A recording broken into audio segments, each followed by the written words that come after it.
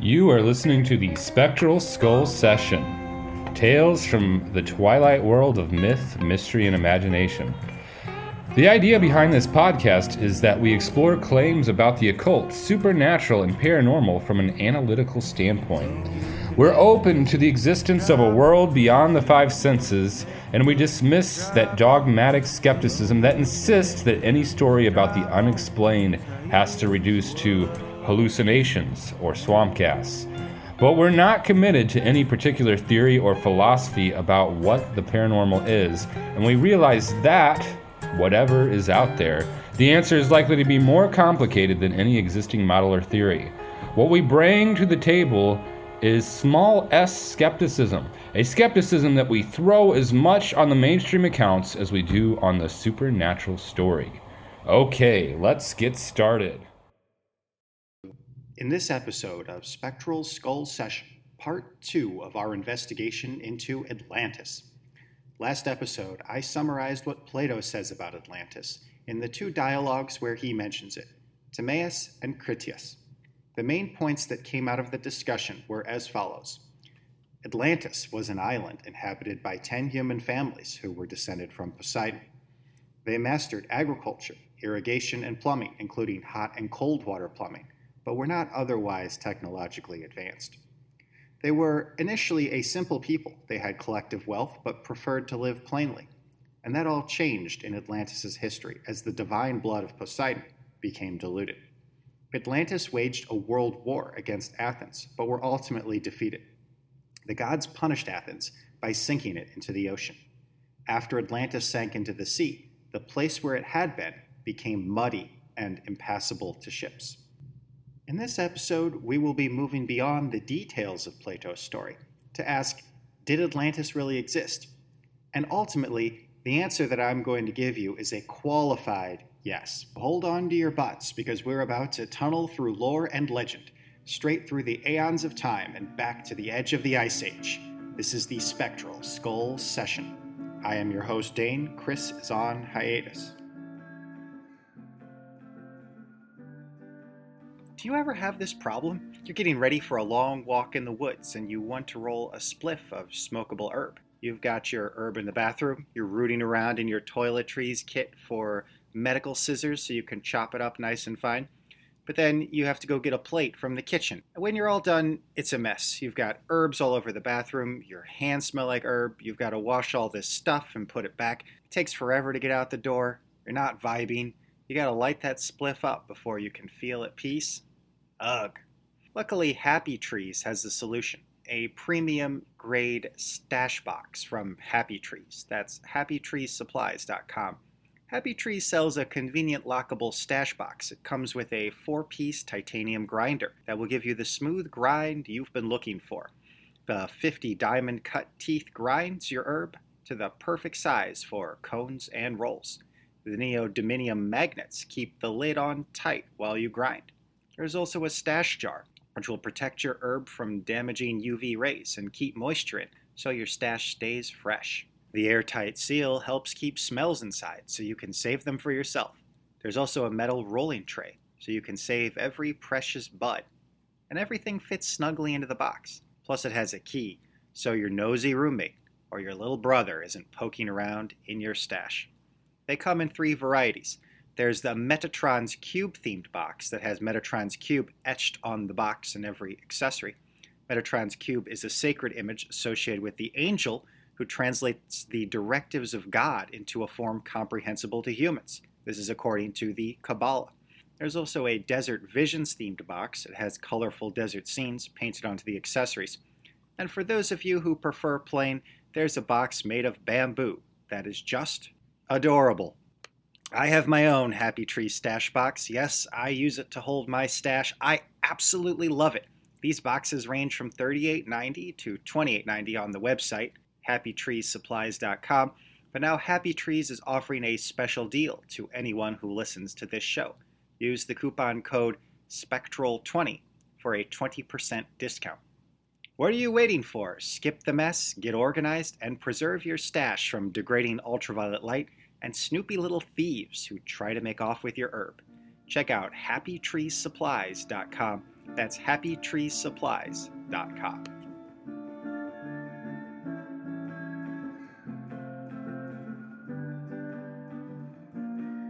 I've had a lot of fun this week thinking about Plato's story of Atlantis, doing the research and asking myself, how would I prove this to be true? So if you think the story of Atlantis is true, what would you do as a researcher to verify it? You can't interrogate Plato because he's dead, but you can scrutinize Plato's writings closely. It's worth taking a moment to consider the arguments that have been made for and against taking Plato's story of Atlantis at face value, as a story that Plato at least intended to be true. On one hand, most people have historically regarded the story as a mere legend. It was created by Plato to bolster the argument in Republic, so they say. The Republic is Plato's best-known work, and in it he describes the ideal city and spells out the policies that would be required to preserve the ideal city so that justice and happiness could endure. Near the end of Republic, Plato describes a cyclical way in which cities break down. He describes a process of moving from rule by philosophers to rule by military leaders to democracy and ultimately tyranny. Now, the story of Atlantis as a story of a divine people who initially live peacefully but eventually fall to ruin sounds like another version of what he tells us in Republic. So clearly, Plato is using Atlantis to reinforce his agenda. So the argument for rejecting Atlantis as a mere myth goes like this. The Atlantis story is one that Plato would have wanted his audience to believe because it serves as an example that supports his political vision. Therefore, we should not trust it. I think this is a bad argument. If we accept it, then anytime anyone offers us empirical evidence to support their beliefs, we should doubt their evidence. I would think also that Plato just as easily may have gotten his political agenda from hearing about stories of cyclical destruction of civilizations, such as the story of Atlantis. So it could be that Atlantis is a piece of empirical evidence that came before Plato formed his political views discussed in Republic. Now here's a somewhat better argument for dismissing Atlantis as fiction. People rightly point out that Plato is a trickster. He writes in allegory, often telling stories such as the parable of the cave, the ladder of love, the ring of Gyges, the city in speech, and he uses these stories to make his points. Let me give you one example. The cave is a story about people deep underground who are chained to a wall. Underneath the mouth of the cave, and opposite from them, they can see shadows cast from a fire. They think the shadows represent real things. Indeed, they think shadows are what reality is. But they're just watching a puppet show. And when one of them escapes and gets out of the cave, he's astonished to see what reality is really like, with colors and 3 dimensions. He goes back and tries to tell the other prisoners what he's seen, and they laugh at him. They point out he isn't even very good at interpreting shadows anymore. Being up in the light and seeing the real world has changed the way he perceives information and the way his brain thinks. And they take this as evidence that he's a demented fool. Now, this parable of the cave is Plato's most famous allegory. Plato uses it to defend the life of the philosopher. He says that philosophers can access a higher reality, and they can see things the way they really are, but the philosopher isn't very good at winning people over who haven't gone to the higher realms with their mind. So if you haven't visited the higher realm of reality yourself, you can't even imagine what's up there, and so you will regard people who have knowledge of the higher realm as a fool. Plato's agenda is certainly showing here. Remember, he ran an academy. We can see his texts as introductions to his works that hint that there's a secret teaching which the academy could reveal to you. Besides being a thrilling story that reinforces the occult orientation to reality by suggesting that there are higher realms that we can access through some kind of process of self-discipline, I'm telling you the parable of the cave to make a point. Plato does use a lot of parables, allegories, and storytelling devices in order to persuade his audience. And beyond that, the very subject matter he writes about, hidden realities inaccessible to the masses, reinforce this idea that he's a trickster, whose words cannot always be taken at face value. At least, so goes the argument. But I want to step in here now with a counter-argument. In my view, when Plato tells a story, he warns his audience it's just a story. He doesn't represent the story as being true, like he does with Atlantis. He tells us explicitly, what I'm about to tell you is an analogy or a parable. I actually ran this by a Plato scholar at a local university just before working on this podcast. And he agreed with me, although he did remind me there is one dialogue where Plato talks about reincarnation that sort of breaks this pattern. In the story Meno, the elderly Socrates is talking to a younger man who is an aspiring military leader named Meno. In order to convince Meno to take his studies seriously, Socrates tries to convince him that we have all possible knowledge already locked inside of us. We only have to learn how to access it. And how could this be? Well, Socrates says he's heard many wise men and also some inspired poets talk about how when we die, our souls go to an underworld. The worst among us are sent to hell. The best are made immortal gods. And most of us get sent back to reborn. Socrates tells a story to make a point. You have all the knowledge there is to have already in you because you've already seen all that there is to see. You only have to recollect things that you learned in past lives. So learning shouldn't really be that much of a challenge. Here, Socrates is clearly telling a story to make a point. He does not preface it by saying this is a work of fiction or this is just a story. He flat out tells Meno he thinks the story is both true and beautiful. So, is this evidence that Plato is a manipulative trickster? I don't think so. Plato very well probably believed in reincarnation himself. I would direct the listener to episode 11 of Spectral Skull Session, Psychedelic Mystery Beer Cults, where Chris and I discuss how the ancient Greek world was held together by some kind of mysterious rite, the Eleusinian Mysteries. It's been argued recently that the ancients undertook some kind of very powerful ritual, and this ritual gave them direct access to the reality of life after death, including possibly reincarnation. So the story of Meno is not an example of Plato blatantly passing a false story off as true. It may be that you don't believe in reincarnation. We have no reason to think that Plato didn't believe in reincarnation. Consider that Plato does the same thing in Timaeus. We talked in the last episode about how in Timaeus, the astronomer Timaeus gives this very trippy account of the origin of the cosmos, including saying it was crafted by a demiurge or a divine craftsman, and that the fundamental building blocks of reality are triangles. Plato's figure Timaeus is very careful to point out this is a likely story, a story that has just as much likelihood as being true as any other story that people tell about the heavens.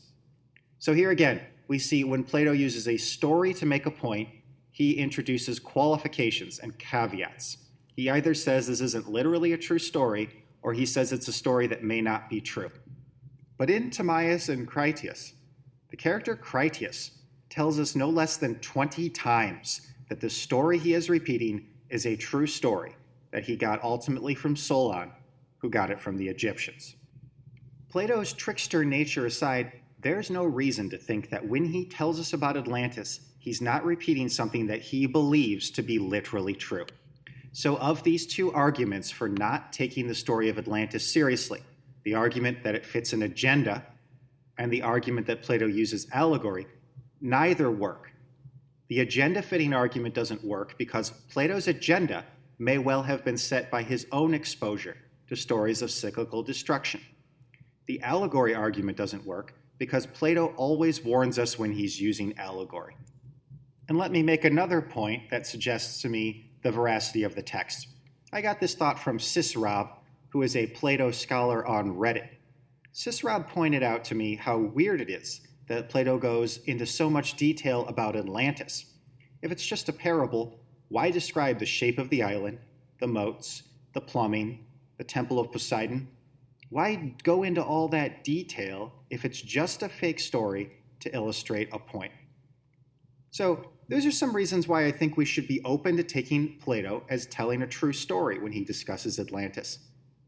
And I think we should look at it this way. Even if Plato is telling the truth, it's still the case that he got the story from someone who got it from Solon, who got it from the ancient Egyptians, who just happen to have records that go back 9,000 years. No one who believes that Plato is telling the truth is thereby committed to the 100% accuracy of the story. Of course, over 9,100 years, this story may have been altered significantly. But the possibility that it's a true story, at least intended to be true, should not be discarded. That's all the time we have to interrogate Plato's text itself. What are some other methods for finding out the truth about Atlantis? Well, you might look to see if the story of Atlantis or something similar to Atlantis appears anywhere else.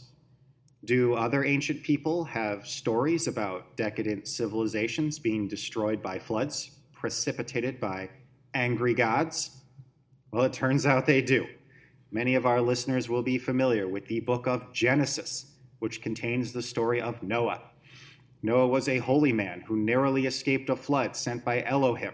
Elohim being a respectful placeholder that I use instead of the name of the God of the Hebrews. Here's a quote from Genesis. Elohim saw how great the wickedness of the human race had become on the earth, and that every inclination of the thoughts of the human heart was only evil all the time. Elohim regretted that he had made human beings on the earth, and his heart was deeply troubled. So Elohim said, I will wipe from the face of the earth the human race I have created, and with them the animals, the birds, and the creatures that move along the ground, for I regret that I have made them.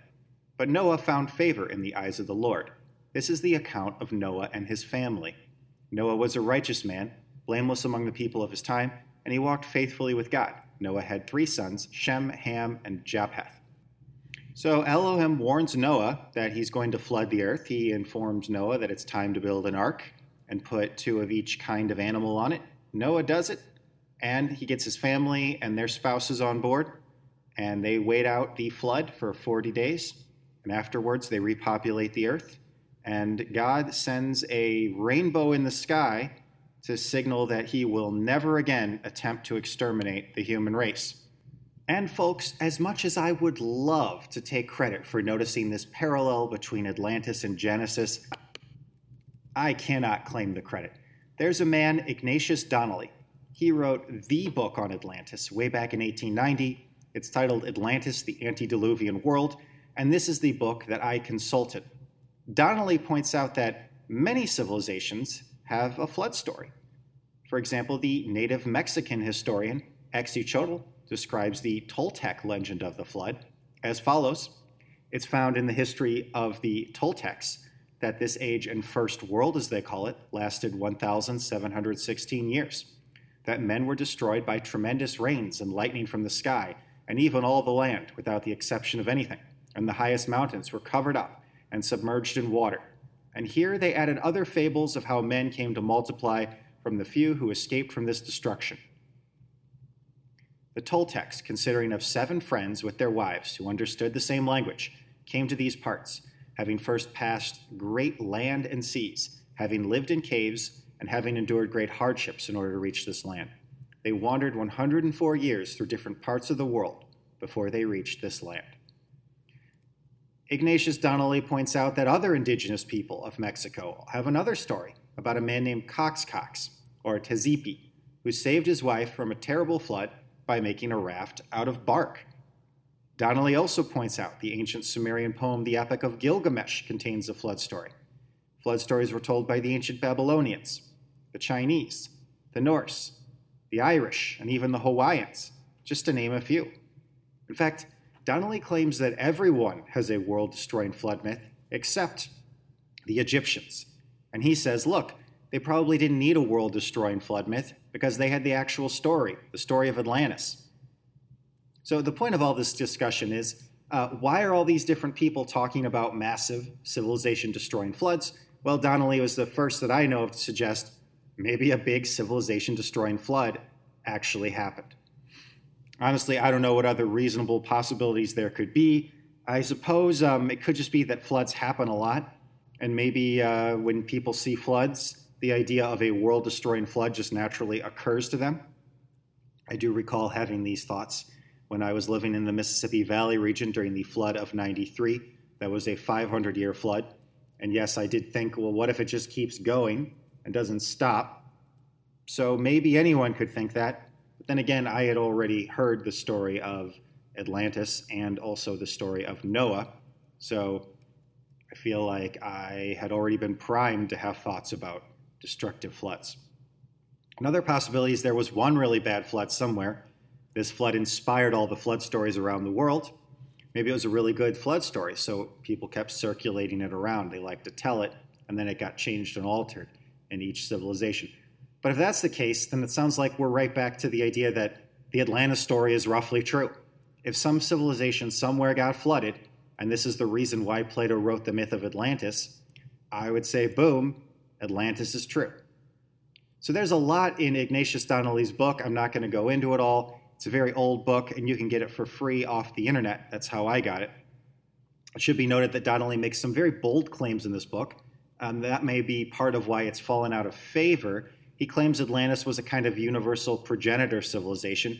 He thinks the reason why the Egyptians and Mayans, the Mayans being indigenous people of Central America, both built pyramids is because they were both colonies of Atlantis. And I will say one more thing. Donnelly thinks the Pillars of Hercules had to be the Straits of Gibraltar, and he thinks Atlantis was in the Azores. The Azores are some beautiful islands controlled by Portugal in the middle of the Atlantic Ocean. They are volcanic peaks, and Donnelly maintains that they are the peaks of the mountains of Atlantis, the rest of the island being totally submerged. And he points out they have hot springs in the Azores, and Plato, in the story of Atlantis, talks about how the Atlanteans had mastered hot plumbing. So maybe Atlantis was in the Azores. But one thing that is kind of a knock on Donnelly, he talks about nautical floor measurements, suggesting that there's a shallow area around the Azores, which could likely be the place where Atlantis was located. And it would also help explain why the water was muddy after Atlantis sunk, because he says, well, it didn't sink very far. But I looked this up on Google Earth. I looked at the ocean depth around the Azores. There's shallow water in a triangular formation around the islands, yes, and that shallower region is large enough that if it were raised to land, it would be significant enough to host a very nice country, maybe the size of, I think it's a little smaller than like a France or a Germany type nation. However, even between the islands, the water is still 1,000 meters deep. That struck me as pretty deep, even though it's shallower than the rest of the Atlantic, which is often 3,000 to 4,000 meters deep. It's still so deep that I'm skeptical. The account of muddied water that made the region impassable for ships. Why do I think 1,000 feet is likely to be too deep to have been the location of Atlantis? Well, that brings me to the last source we will be discussing today. He is the contemporary king of Atlantis research, Graham Hancock. Graham Hancock is alive today. He's a journalist who's published a number of books arguing for advanced prehistorical civilizations. Hancock's central thesis is that the Atlanteans did exist. They were an advanced super civilization. Hancock may be seen as a neo-Donnellian. He seems to be following the footsteps of Ignatius Donnelly and developing a new version of Donnelly's theory. I need to give some background information in order to explain Graham Hancock's argument in a way that will sound plausible to the listener, and I think this will have some real payoff. First of all, it's important to note that the most recent ice age began 2 million years ago, and it persisted until about 11,000 years ago. Meanwhile, modern humans have existed for over 100,000 years. The scientists are pretty sure about this. They found cave paintings that are 40,000 to 70,000 years old. This suggests that intelligent humans, capable of tools, creativity, and abstract thought, were roaming around our planet. For most of our existence, people like us dwelt on a planet that was much colder, much drier, without building cities or engaging in agriculture. And so there is this broad consensus that the end of the Ice Age was what triggered the development of human civilizations. Before that, it was too cold and dry over too much of the planet. And at the tail end of the Ice Age was a weird little period called the Younger Dryas Cold Spell. This was a series of cataclysms. It began with a catastrophic flood that scientists call Meltwater Pulse 1a. It was followed by wild fluctuations in temperature, then extreme cold, that lasted a couple thousand years. At the end of the Younger Dryas, there was another global flood, Meltwater Pulse 1b, and then the Earth began warming up to a state that is similar to what it is like today. So the Younger Dryas period was a mass extinction event. There were worldwide die-offs of flora and fauna, and between the two meltwater pulses, the ocean rose 28 meters. Hang on to that number, 28 meters. So the consensus seems to be that for most of our history that we were on this planet, we lived on a world that was too inhospitable for the construction of civilization. We couldn't have done it during most of the Ice Age, and then we certainly couldn't have done it during the Younger Dryas cold spell. And that's why all the ruins we have are no more than 10,000 years old. So nothing I've told you so far is esoteric or occult or extreme. This is all just part of the consensus picture. So let's talk a little bit about what we do know about human history. Our first records of the ancient Egyptians go back to 3150 BCE. That's about 5,000 years ago. For reference, Stonehenge was thought to have been built around that time. Norte Chico in Peru is a ruin believed to have been built around 4000 BCE. The Mesopotamians in Iraq started with agriculture about 6,500 years ago, which would take us almost 10,000 years, but we're still about 1,500 years after the end of the Ice Age. The Jiezhou in China go back 7,000 years. And there's a ruin in Jordan, the Ani Ghazal, believed to have been built 7,200 years ago. They also found the ruins of a town in Turkey about 7,500 BCE. That would put it about 10,500 years ago. So the oldest ruins we have all begin after the Ice Age. So that's consistent with this consensus picture that we needed the Ice Age to end in order for us humans to start building cities. But there is one weird exception. I'm sorry, it's in Turkey. Its name is Göbekli Tepe, and it is believed to possibly be 12,000 years old. They found 43 megaliths at this site. These are mainly T-shaped pillars of soft limestone, up to around 16 feet in height. They were excavated and transported from a stone quarry on a lower hill in the area. There's also evidence that the people at Göbekli Tepe had awareness of astronomy and that they oriented their site to the stars. So this site, Göbekli Tepe, is where Graham Hancock's work inserts itself into the consensus story. Hancock points out, if Göbekli Tepe is 12,000 years old, then we have proof that human civilization got started during the Ice Age. And if human civilization got started during the Ice Age, then it's almost a guarantee that some human city was destroyed by the catastrophes of the Younger Dryas, either Meltwater Pulse 1a or 1b, if not both.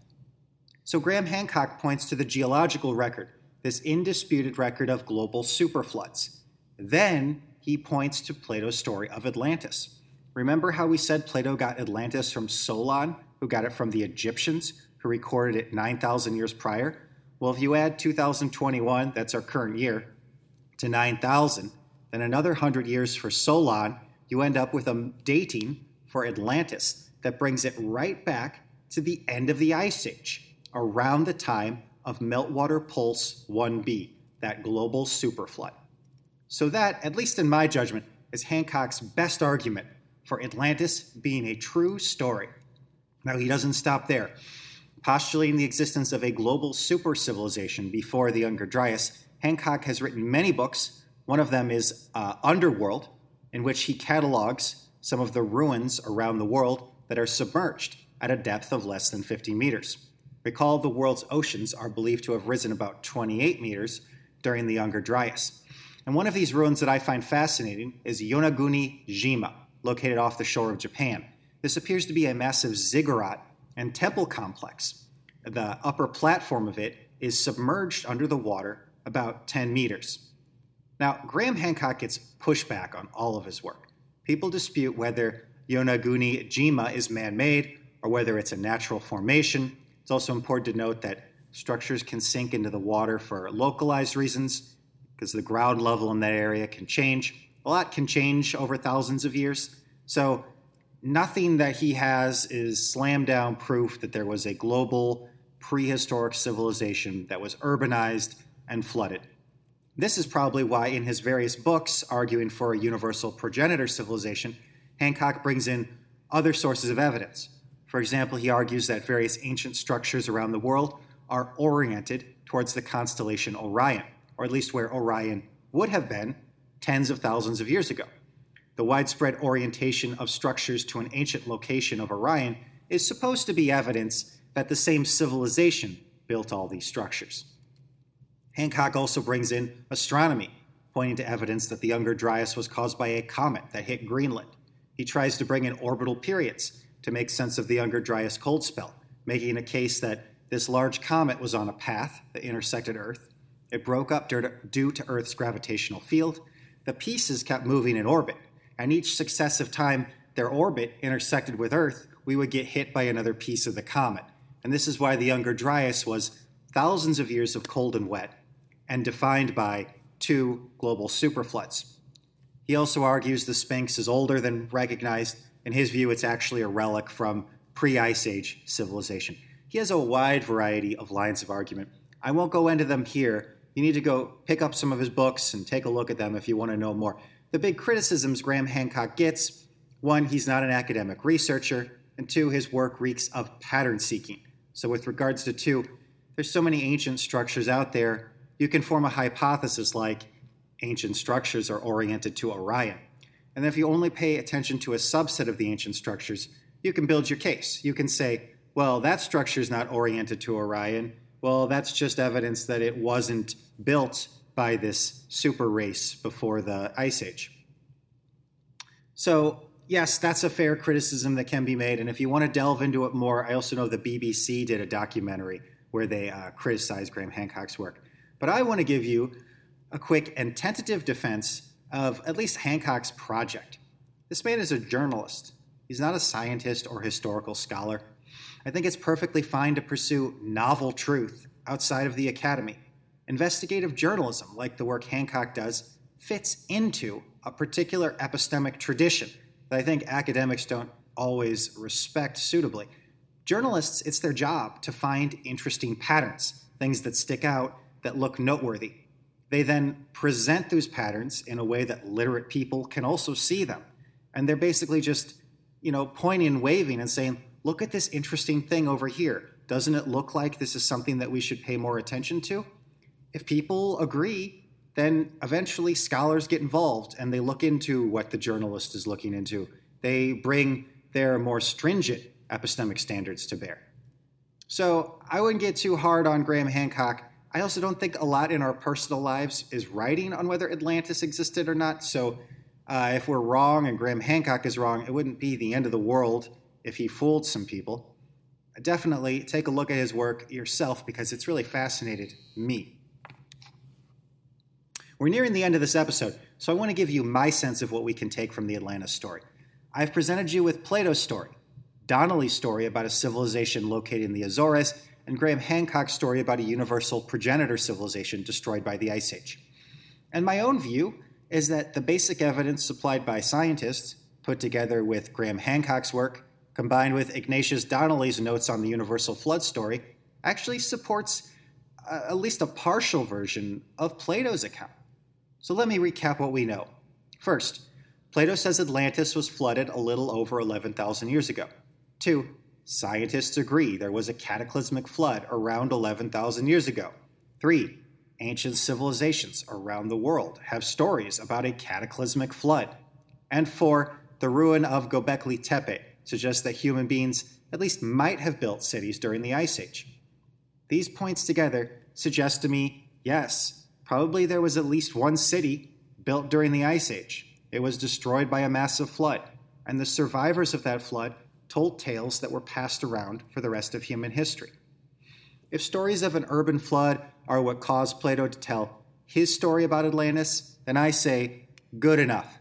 I don't care if they were really named Atlantis. I don't care if they had hot and cold plumbing or if they were descended from Poseidon.